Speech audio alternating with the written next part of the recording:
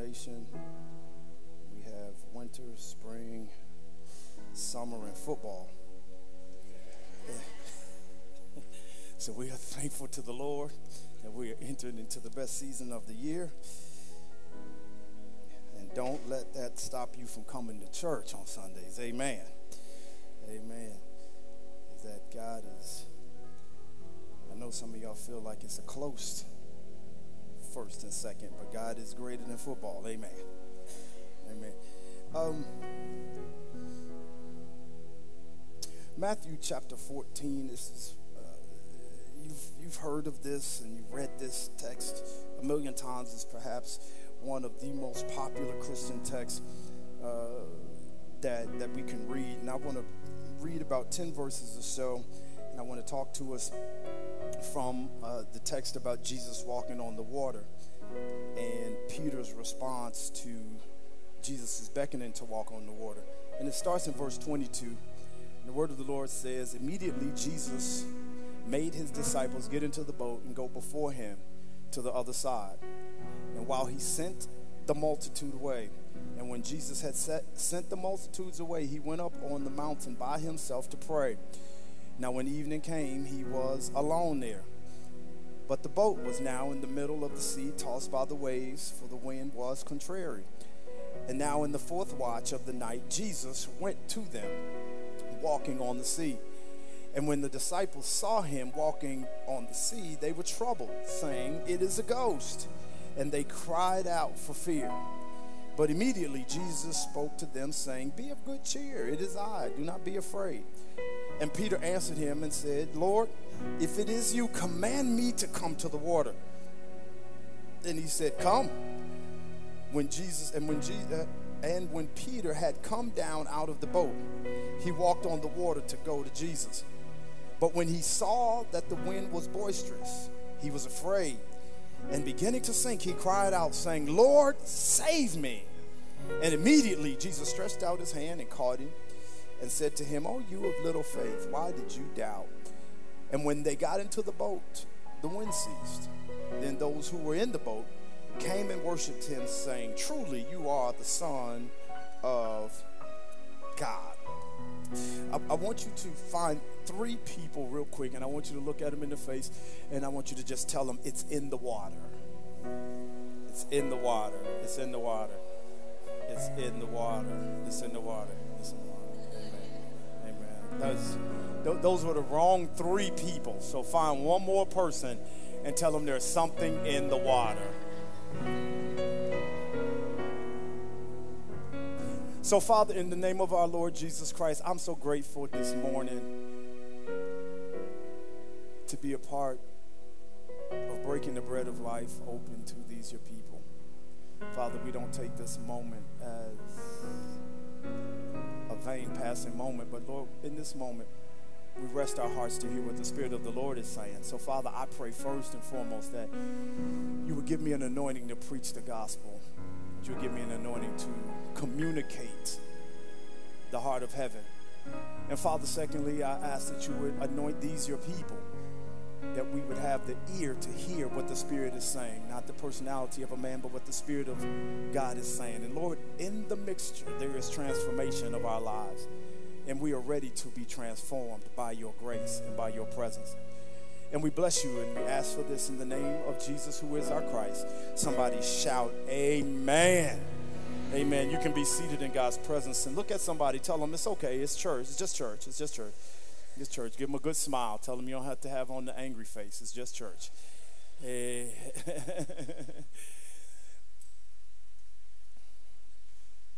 This is, I want to spend a little bit of time speaking, one, prophetically to the people that are in this room, but also prophetically to a generation that is now at the precipice of operating in full bloom as it relates to God and as it relates to history, as it relates to the nation and the world that we live in.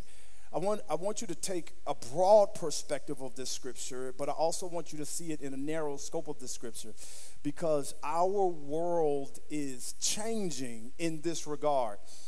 Our world is changing because the guard of leadership is changing. This is critical to see. You see it at the national level, you see it at the international level, but also in local spaces and even perhaps in your own homes. It is just a fact of life. It's nothing super deep. It's nothing that has to be over spiritualized. The reality is that if we keep living, generations are going to change. That if you stay alive long enough, you will go from one space in the continuum of humanity into another space of the continuum of humanity. And today, I particularly want to talk to Generation Now. I particularly want to talk to Generation Now, people who are operating in almost the peak of your relevance as it relates to your position in community, your position in your family, your position in this world. So you might not dance and shout today, but I do intend to push on people who have now been called to the forefront of their families, the forefront of community, the forefront of ministry, the forefront of government. I do want to push on you a little bit because there is a tremendous responsibility to being called to now. When you are called to now, it is a tremendous responsibility. So I realize I'm not going to be talking to everybody, and I realize that some people don't want to be called, but I'm going to call you anyway. And for some, the day is passing. For others, the day is not yet. But to those that are called for right now, this word is for you. If I'm preaching to you today, shout, I'm here. You cannot understand, biblically speaking, preachers and studiers of scriptures, it's important that you understand that anything as it relates to the Bible, anything that you read one time in the Bible, there is always a pretext to the text that you're reading. And it's important for you to understand the context and the pretext to the text in scripture that you're reading because whatever you're reading in that moment, things took place before it happened. But while you're reading in this, before you get to the place of the walking on the water, there were things that preceded the walking on the water that allow you to understand or allow you to see more clearly what's taking place in any text that you read. And that's important in the Bible, but it's also important in real life, is that everybody in here is a walking and living text, but there is a context that is associated with your text. And you really have to be careful judging people if you don't know all the preceding actions that got them to this moment. Are you hearing what I'm saying?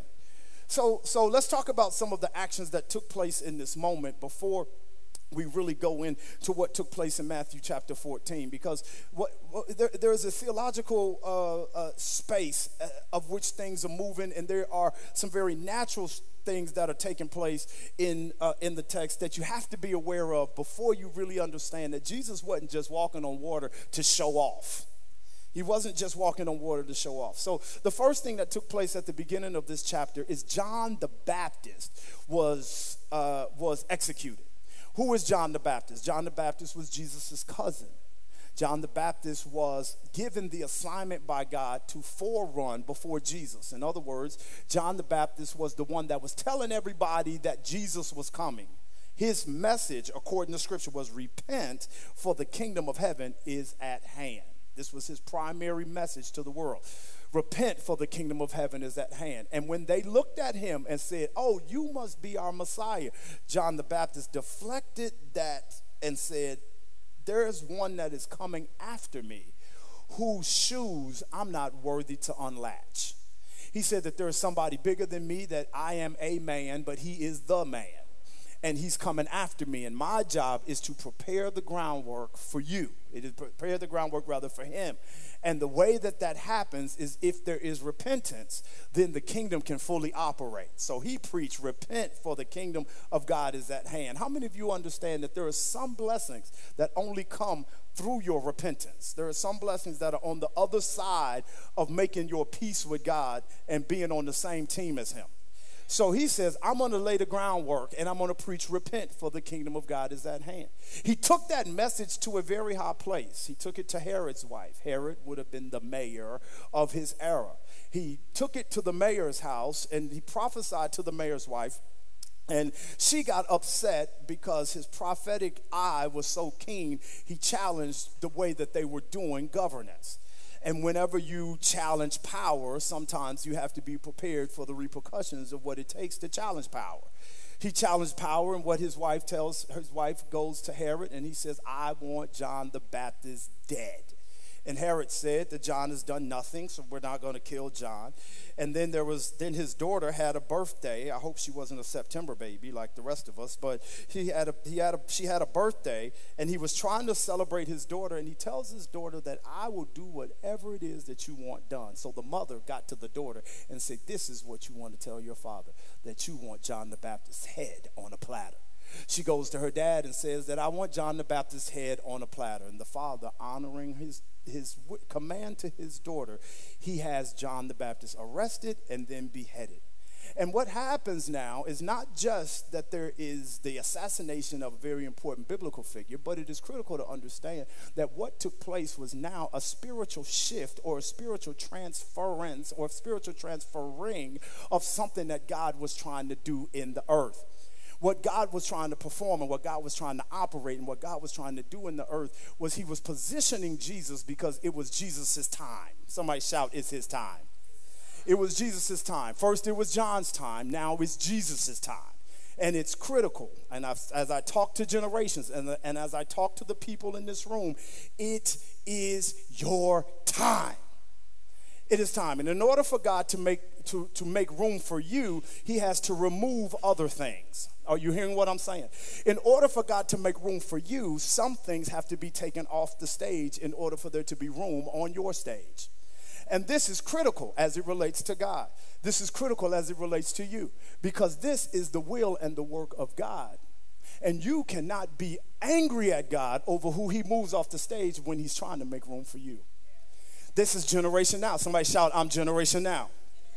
When you're Generation Now, in your house, in your family, in your community, in your church, you've got to be okay that God is making room for you. And when God makes room for you, what he has to do first is he has to elevate your influence. When God elevates your influence, that means that voices in previous seasons will not have as much influence as your emerging voice. That could be in your house. That could be in your church. That could be in the community. It could be that now you are becoming the center of the family and people want to listen to you now instead of listening to the last season's preeminent and dominant voice. This is the way that God operates. When God gets ready to do something in your life and elevate you to a space, the first thing he has to do is make room for you. John the Baptist's death was the end of an era. It was God making room for what Jesus was now about to come in and usher to do. After John the Baptist is dead, the Bible says that they take John's body down and they go give him a proper burial. And it's important that you understand that as well, that they honored him while he was living, but they also honored him in his death. They didn't trash all his traditions as he lost his influence. But instead, they honored all of his traditions as he lost his influence. And the Bible says that shortly thereafter, Jesus starts to accumulate a group of 12 men to start walking with him. Of these 12, at least 3 of them we know were at first John the Baptist's disciples. We know that Peter, being one of them, was a disciple of John the Baptist, followed John around, told John, I'll stand with you while you usher in this next thing. And Peter went from John's group to Jesus's group as the revelation that Jesus was the Messiah started to become apparent.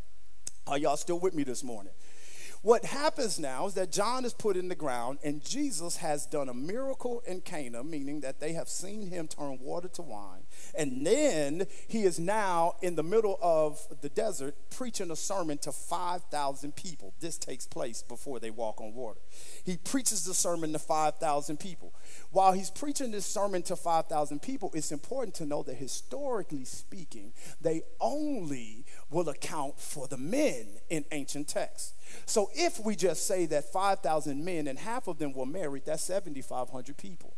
If they had 2 children each household, that's over 10,000 people that Jesus just got finished preaching a sermon to. The Bible says that they got hungry and the disciples said, let them go to the city. And instead of letting them go to the city, scripture says that Jesus tells them, we're going to feed them. Just have them sit down. They sit down and he finds a boy that has a lunch. He takes his 2 fish, he takes his 5 loaves, and he begins to break them after he has blessed them. And he begins to feed the 5,000 men plus their wives and their children that were listening. I don't think that anybody there would have thought that I was out of pale by saying that if I would have watched a man take a little bag from a boy's lunch and just keep feeding over 5,000 people from this little bag, I would have been relatively impressed with what I saw. I don't know what kind of magic this is, what kind of voodoo this is, but let me have that bread, because just make sure there's enough for me and for my family coming out of this bag. And I would have been impressed when I went to sit down to eat it. I really would have. And there are some things that you're not impressed about, but you got to be really impressed when a man gets to about the 2,000th person and he's still pulling out bread enough to make people full. The scripture says that after he gets finished feeding those 5,000 people, what we are certain of is that when miraculous things happen around us, even if they don't necessarily happen to us, we go tell people. So now there is a first century marketing team hitting the ground, helping tell the world about who Jesus is. Because whenever God gets ready to elevate you, first he has to make room for you. Then he has to expand your exposure. He expands Jesus' exposure. How did people know about Jesus? They didn't have Instagram, and they didn't have Facebook, and they couldn't run ads on television. They didn't have flyover planes to talk about his power. The people started to tell the story about Jesus, and his fame grew because of that moment in the desert where he fed 5,000.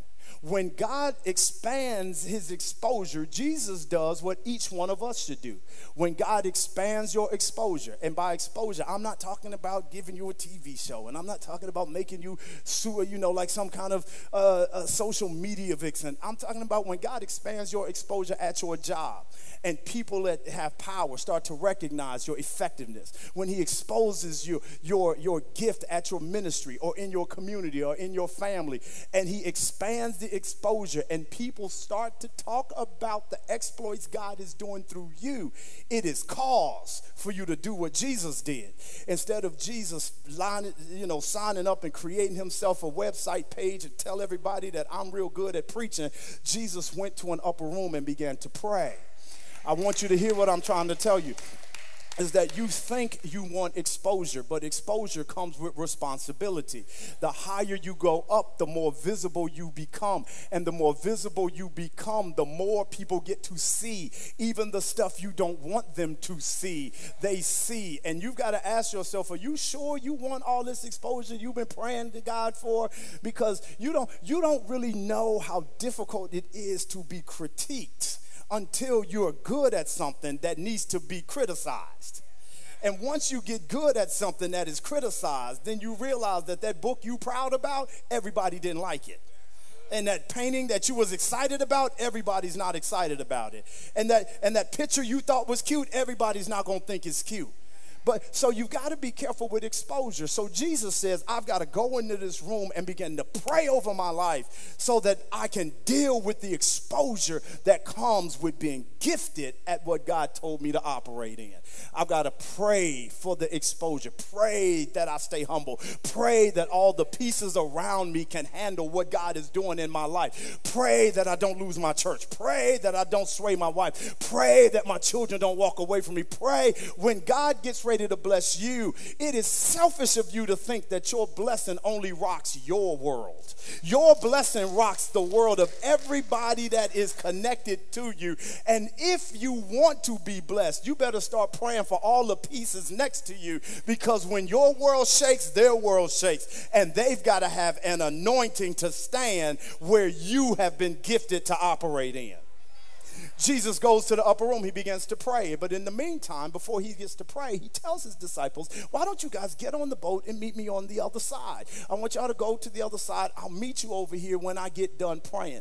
Because not only am I not going to let these 5,000 people make me get the big head, I'm not going to let the 12 people that I spend the most time with give me the big head. And you got to be careful, not just of the masses. You got to be careful of the people that's around you. Because there are people that are around you that love you so much, they won't tell you that you're messing up.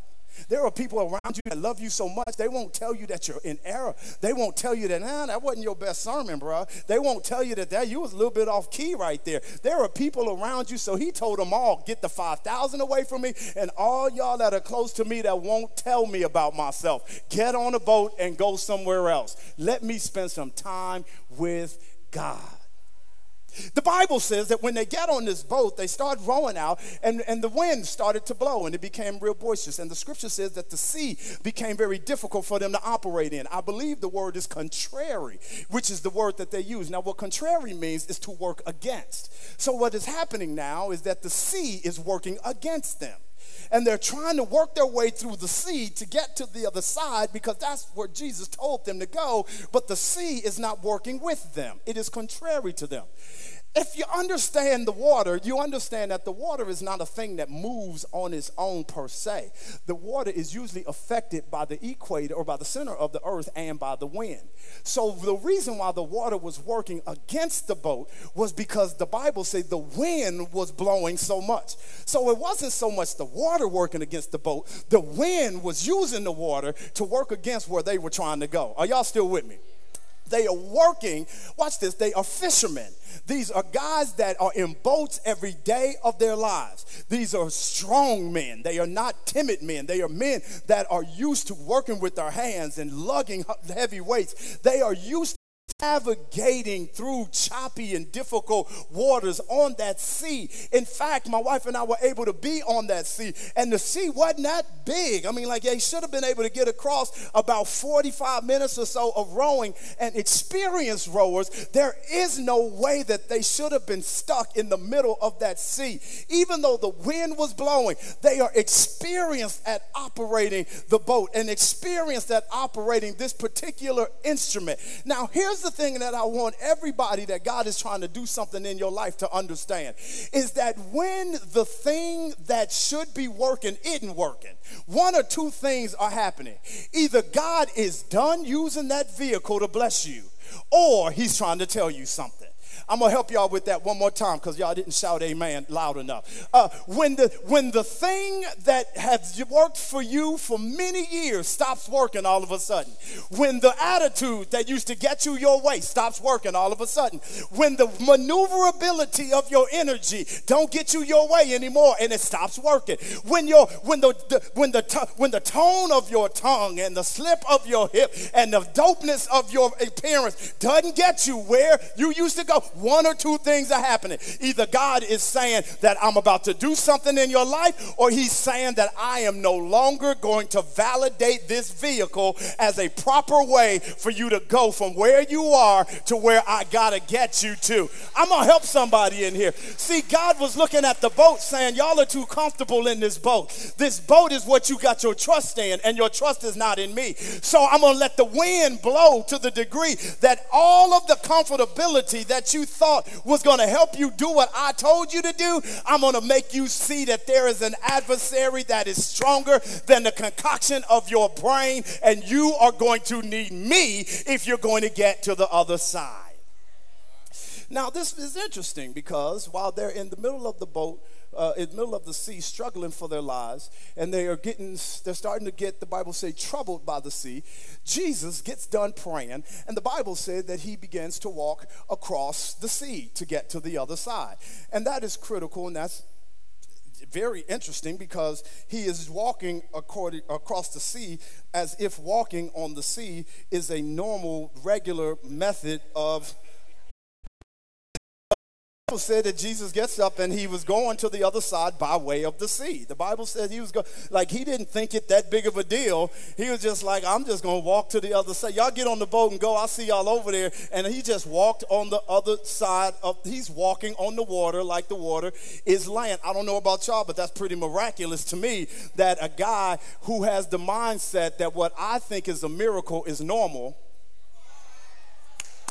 What I think is a miracle is normal. And the Bible says in the book of Mark, a very different version of account of events, he said that Jesus was not just walking on the water, but he would have passed them by. The Bible said he was walking on the water and would have passed them by. Now that's something else for you, is that Jesus was walking on the water, and the last thing he was expecting was to see experienced boatmen struggling in the water. He was going to walk past them and go to the other side, and then he heard them shouting, "Jesus, is that you?" And Jesus turned around like, "What are y'all doing in the middle of I'm just walking by trying to do what I do, and you are doing a thing that you're good at, but it ain't working for you right now. I don't understand how an experienced boatman is having a problem in the water." And Jesus had to stop, not because because the storm was so bad or anything like that. Jesus had to stop because he was not expecting them to be struggling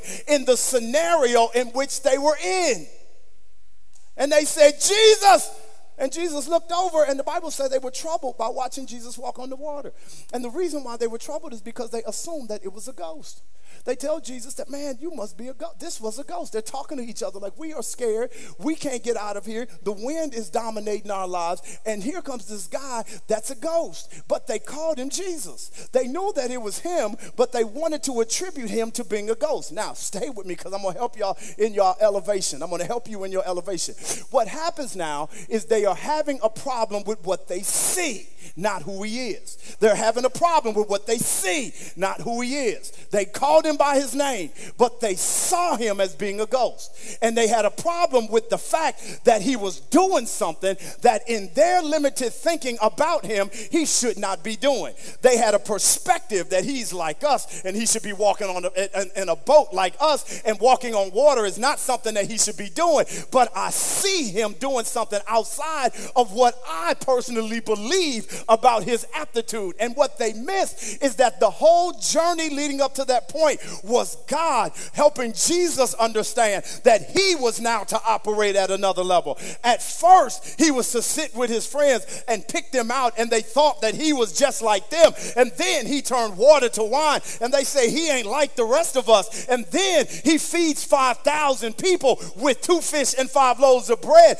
And he is now beginning to express the elevated thought of God over his life. And now he starts walking on water because he's walking in the power of who God has called him to be. And when his disciples see him, they call him a ghost instead of calling him God, because there are some people that want you to always be who they think you should be instead of announcing and calling out what God is doing in your life. I prophesy to everybody in this room that God sends you people in your life that are not intimidated by you in your power, that are not afraid of you in your full power, that are not going to diminish or downplay. They're not insecure because you walk in your full power, because when God raises your level, he doesn't expect you to move around with a boat mentality when you got walking on water ability. I need somebody in here with a walking on water mentality to raise your voice in this room this morning. Listen, I get it. When God elevates your life, it is an insult to God for you to play smaller than the way that God puts you. I believe that when you look up, and every time you look up, you're in a room that you can't afford to be in. You're around people that you don't see yourself being around. Every time you turn around, you're in a space that you can't afford. Perhaps that is what God thinks about you. So he keeps orchestrating places for you to be, and he keeps orchestrating situations for you to be in that place because God sees you there. And it's not that you're uncomfortable because they don't want you there. They want you there because God wants you there. The question you got to ask yourself is, do I see myself there? And you cannot shriek from your elevated level back down to a comfortable level to make people that won't celebrate you. Y'all are not talking back to me. I'll start talking slang and crazy if you help me pay for this $120,000 college bill I got. If not, I'm using all these words, and you just gonna have to deal with me. Y'all are not talking back. Am I helping it? Touch your neighbor, say, don't downplay yourself. Don't downplay yourself. God made you amazing. Be amazing. God made you wonderful. Be wonderful. God made you intelligent. Be intelligent. God made you smart. Be smart. And if somebody can't handle how God has elevated your life and choose to call you a ghost instead of call you God's creation, walk on by the boat.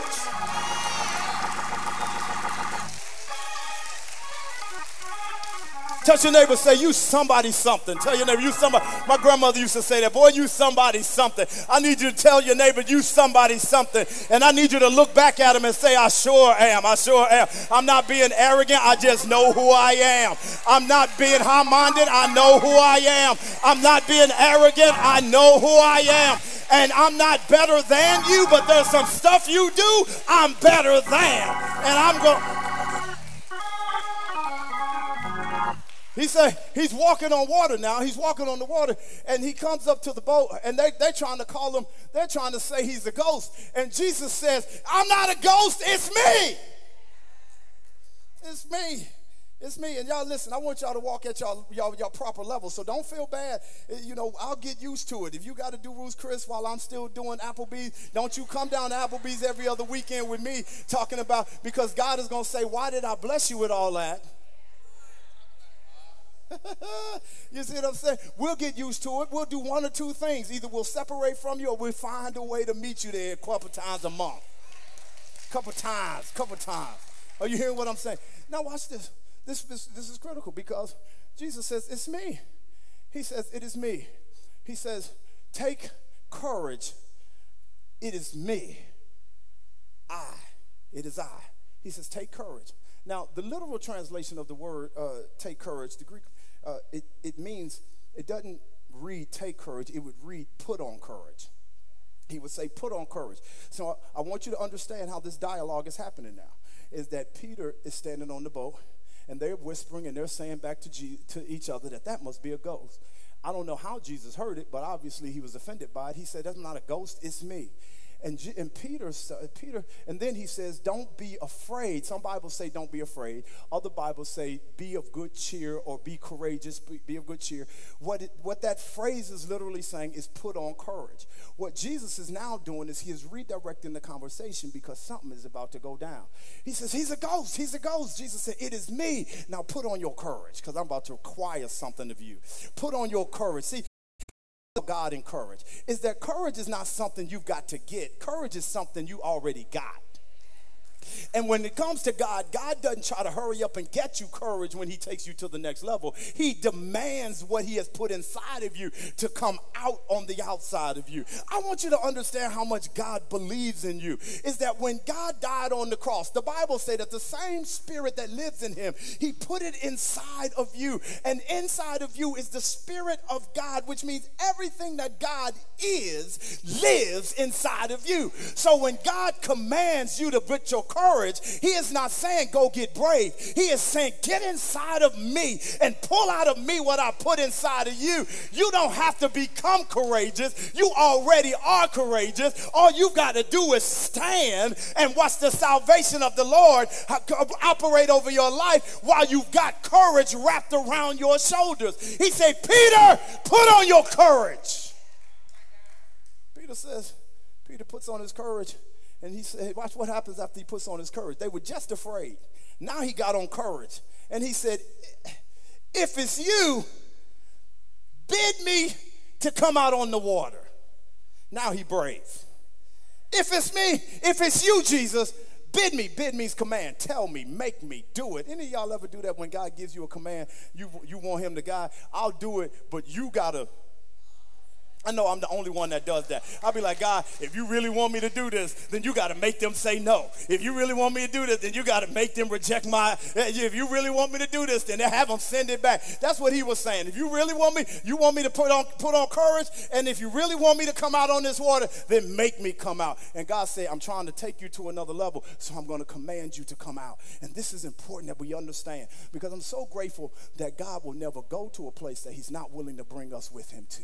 God, help me in this place. There is one place in the Bible where God said that we can't go yet. He said, I got to go to prepare a place for you. Where I'm going, you can't go right now, but I got to go to prepare a place for you. He said, but eventually I'm going to bring you there too. But there was never a place on earth where Jesus went where his disciples could not go, because he wanted them to see that the same power that operated inside of them operates inside in him, operates inside of them as well. So Jesus was like, I'm out here on the water. I'm going to bid you to come out here on the water because I want you to understand that you have the ability to walk on water. That sounds absolutely crazy that a man gets out and walk on water, but for some strange reason, I believe it. And because I believe it, it also helps me believe other strange things. I just happen to believe other stuff like that if I lay hands on the sick, they're going to recover. I just happen to believe that there is a prophetic utterance that can radically shift my life. I just happen to believe that if I trust and I speak and decree and declare a thing, it shall be so. I just happen to believe that if I come into agreement, whereas touching 2 or 3 of us touching an agreement, it shall be as we have said. I just happen to believe that if I call anything out in the name of Jesus, demons have to tremble. Demons have to back up. That's just what I have. I know that sounds crazy as walking on water, but for some strange reason, I believe that when I hear the name of Jesus, the atmosphere starts to cool off, the devil starts to slow down, I start to get courage, and the things of God start to get done. I need somebody in here that was afraid to look at your neighbor and say, put on your courage. It's time for you to do something you've never done before. He gets out, and the Bible says he starts to come down the boat, and he gets down on the boat. And while he's walking on the boat, y'all, how many of y'all ever been parachuting? Ever? Any of y'all ever done the parachute? You done that? You done that? I see y'all in the back. Y'all crazy. Okay, but I see you in the balcony. You crazy. I've done it a couple of times myself. And what happens is there's a little step, right? So you're on the plane. And if you're doing tandem, the guy's behind you or the gal's behind you, and you scoot to the edge, and then they got a little bar right there, and you grab the bar, and then you step out on the ledge. And listen to me, there are a couple things that are really scary about jumping out the plane, and one of them is stepping out on that ledge. And it's one of those things where you spend 45 minutes, an hour in the class, they teaching you, you're doing it all great and stuff while you're on the ground. And then when you get up in the air, you're like, there's the bar right there. Okay, there's the first bar. Scoot. And this is the way I imagine Peter trying to get out the boat, right? Because the Bible said that he came down. And you're just like, all right, that's solid. That's step number 1. This is solid. And now here comes the water test.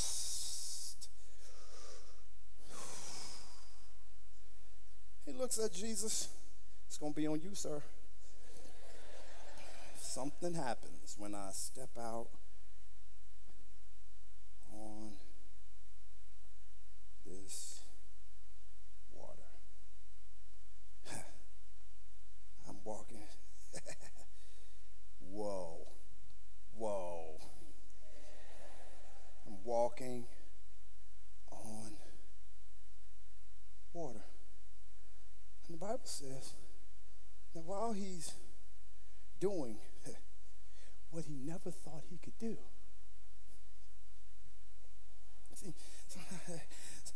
See, sometimes God will bless your life and he'll move you so fast that you'll be doing what you never thought you'd do. You never thought you could be a good parent, and you are. You never thought you could be a good spouse, and you are. And you never thought you could be a good this, and you are. And you'll be like, I'm just like, oh my God, I'm walking on.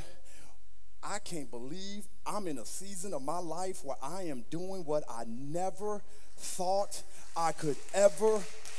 I thought it would never happen for me, because I used to follow John the Baptist, and they killed the last guy that I followed. Now I don't know what they're going to do with this guy, but I'm going to follow him. And now this guy got me doing stuff that the last guy couldn't get me to do. And this is the best season of whoa. And the Bible says that he starts to look up, and he sees the wind blowing. And while the wind is blowing, he starts getting afraid because the wind is blowing. And in his fear, he starts to sink. He starts to sink in his fear. Can I rewind for a second? Because we started the story by saying the wind was blowing. And we started the story by saying the wind was blowing. But nobody really had a problem with the wind blowing while they was in their boat. All I couldn't do is I just couldn't get to the end. But now that the wind was blowing, I really wasn't concerned myself getting to the end. I was surviving and the wind was blowing. And while the wind was blowing, it really wasn't that big of a deal as long as I was in my boat. And now Jesus comes walking on the water and the wind is blowing, but he's still walking on the water. They're having a dialogue and a conversation about him coming out of the boat and is this Jesus or not? But the wind is still blowing. They're having dialogue with God while the wind is still blowing. And here's the thing about God is that God doesn't always stop the wind from blowing in your life. What he does is he commands your focus on what he's trying to do in your life. And it's not that the devil, y'all not talking back to me in here. See, what happens is now they're on the other side and he's out the boat. He's starting to sink in the water because he's focusing on all the wind. He's focusing on the family issues, and he's focusing on who's talking about him, and he's focusing on who don't like him and who's jealous about him and who can't believe he's walking at this elevated level. But he's in the best season of his life, and he's about to forfeit the joy in the best season of his life because he's so focused on what everybody is saying, and he's sinking while he's in the best season of his life. I wonder who I'm talking to. You cannot let the wind rob you of the joy of the wonderful things God is doing in your life right now. Am I preaching to anybody in here? Raise your voice and give God a shout. The devil will mess up the best season of your life if you let him. And can I tell you something anyway? They was talking about you before you walked out on the water. Y'all ain't talking back to me in here. They had something to say about you before you stepped out on faith. God help me in this place. I came to tell somebody that no voice that rises up against you will be able to stop what God is trying to do in your life. But you have to focus on where God is taking you. Somebody shout focus. God, I wish I had some help in here. Touch your neighbor real quick, shout focus. Tell them focus. I said find a neighbor and tell them focus. The Bible says that he will keep you in perfect peace whose eyes are stayed or focused on him. And you cannot allow life to happen around you to rob you of your focus because you've got to get to the other side of where you started. The devil, somebody shout the devil. Let me tell you how wonderful God is, because God looks at him, and while they're having their dialogue and their conversation, watch this, in the face of the devil. And that makes the devil even more mad because he can't get in your conversation that you're having with God. He's trying to mess up everything in your life, but you're too focused on being happy. You're too focused on experiencing the joy of your life. You're too focused on being whole and made well. You're too focused on being newly this and newly that. You're too excited about what God is doing, and the devil just rages even madder. And it doesn't matter because I'm with God. I'm not in that boat, and you can tip that boat over if you want. I'm out here on the water with God. He said, the Bible says that he starts falling. He says, Jesus. The Bible says Jesus reached out his hand. He pulls him up. God help me. Jesus picks him up. And we be like, oh man, Peter lost faith. Peter like, Jesus said, oh, ye a little faith. He said, ye a little faith. And then they walked back over to the boat and got in the boat. He said, all right, y'all gonna get this later because y'all give Peter such a hard time for not having faith and sinking. But the Bible said that they walked back to the boat and got, I'm gonna try this class over here. All right, but y'all give Peter such a hard time. But the Bible said that after Peter grabbed Jesus' hand and stood up, Peter started walking again back on because you can recover. I'm gonna help somebody. That he didn't jump on Jesus. You can recover after having a bad season in your life. And you can recapture. I wish I had some help in this room. I need somebody that's in a recovery season of your life to raise your voice and give God a praise, because he's the kind of God that helps you recover. I'm done. But I need you to grab your neighbor real quick and say it's in the water, it's in the water, it's in the water. You don't build this kind of faith in the boat. You got to get out and start that business. Get out and love somebody again. Get out and try your best at something that makes you uncomfortable. You don't get this kind of power in the boat. You've got to get out and be a water walker to see the salvation of God happen in your life. Where are my water walkers in this house? Stand up, stand up, stand up, stand up, stand up, stand up, stand up. They get back into the boat. Jesus tells Peter to get in the boat. And while Matthew doesn't record it, another gospel records that Jesus gets in the boat. He looks around. He's watching the wind.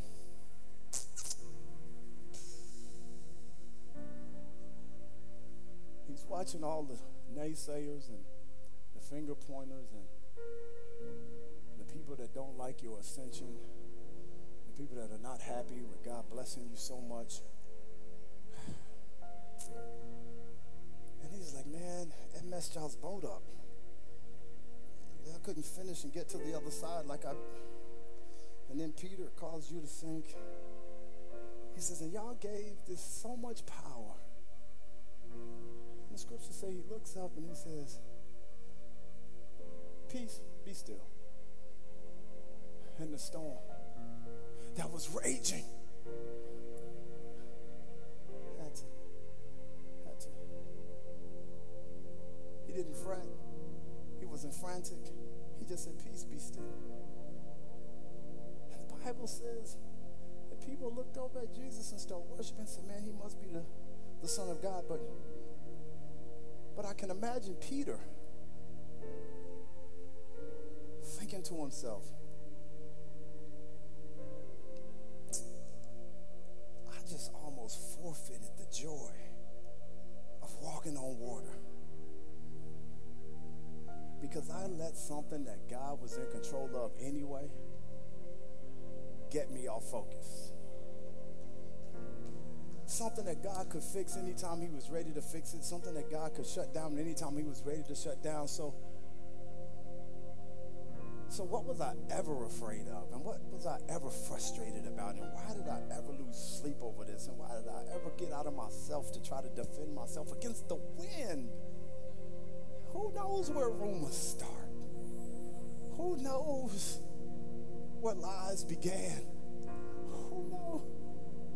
He said, and maybe that's why God sent you here this morning, for me to remind you that getting stuck in the water is not your destiny.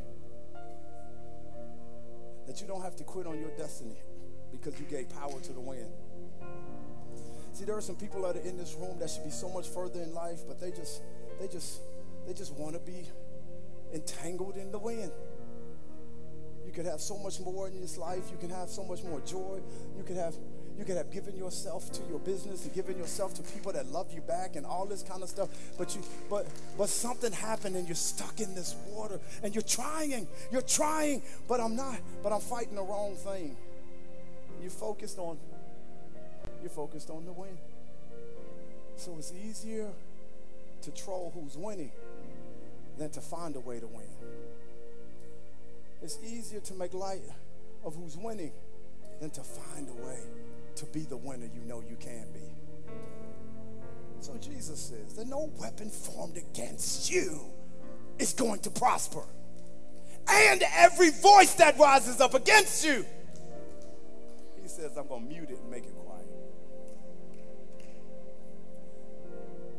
Why am I saying that? Generation now is that John the Baptist is dead. Why am I saying that? Because John the Baptist is dead. And if you are going to be the next person on the stage of your family and the stage of your community, the stage of your church, the stage of this government, the stage of our society, if you are going to take responsibility and stand in your place on stage, all this keep you from what God is trying to do in your life. Your destiny is not to struggle in the middle of the sea. It's to get to the other side. I want you to grab your neighbor's hands. Listen, if I'm preaching to you, if I'm talking to you, you say, Pastor T, I just want somebody to pray with me. Because this is a test of faith. And fear is the opposite of your faith. And the enemy wants you to be afraid. He wants you to operate in fear. He wants you to operate in fear that if you release yourself to the joy of the moment, that somebody's going to let you down. He wants you to operate in fear that if you release yourself to step out on faith, to do some things God put in your belly and in your spirit and in your heart, that failure is going to be your doomed end. I come in the name of Jesus. I come against it in the name of Jesus. I come against that in the name of Jesus. The stage is empty. It's waiting on us. It's waiting on us to move the agenda of the kingdom of God forward. It's waiting on us.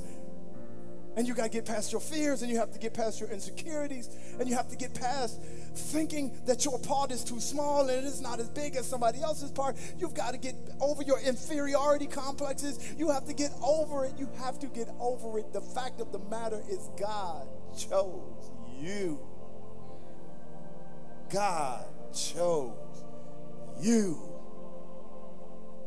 God chose you. God chose you. Fact of the matter, God chose you. And there's an empty stage. There's an empty stage waiting on the next preacher, waiting on the next singer, waiting on the next scientist, waiting on the next doctor, waiting on the next parent, waiting on the next educator. There is a stage. He's prepared it all for you. But if by chance you stay on the boat, you'll miss the opportunity to be center stage. Not for your glory, not for your fame, but for the kingdom of God can move forward. God is looking for the water walkers. Yeah. I feel the Holy Spirit in you. God is waiting for the water walkers. God is waiting for the water walkers. God is waiting for the water walkers. And maybe I'm preaching to myself this morning, but God is waiting for the water walkers. Whereas fear has no help, fear has no power over you, God is waiting on the water walkers. He's waiting on the ones that are going to take the chance and take the risk, stepping out on nothing but trusting you're going to land on something. That's who God is waiting on, in the name of Jesus. So God, I pray for the hands I'm holding now. And I don't know if I can do this or not, but God, I just release faith into their hands. I release faith into their lives. I faith to trust your pattern, to trust your decrees, to trust your decision on them being the called ones for this hour. And Father, I pray in the name of Jesus that we walk in that power boldly. We walk in that calling boldly, unafraid, unashamed, knowing that this is the moment that has been predestined for us to move in accordance to the word of God. Lord, I bless you for it now, and I thank you for it. And I speak over your life, sir, that has made the mistakes, ma'am, that have made the mistakes, sir, that have been waddling for years in the center of the water, woman, that have allowed the wind to keep you stagnant for seasons upon seasons. You can recover.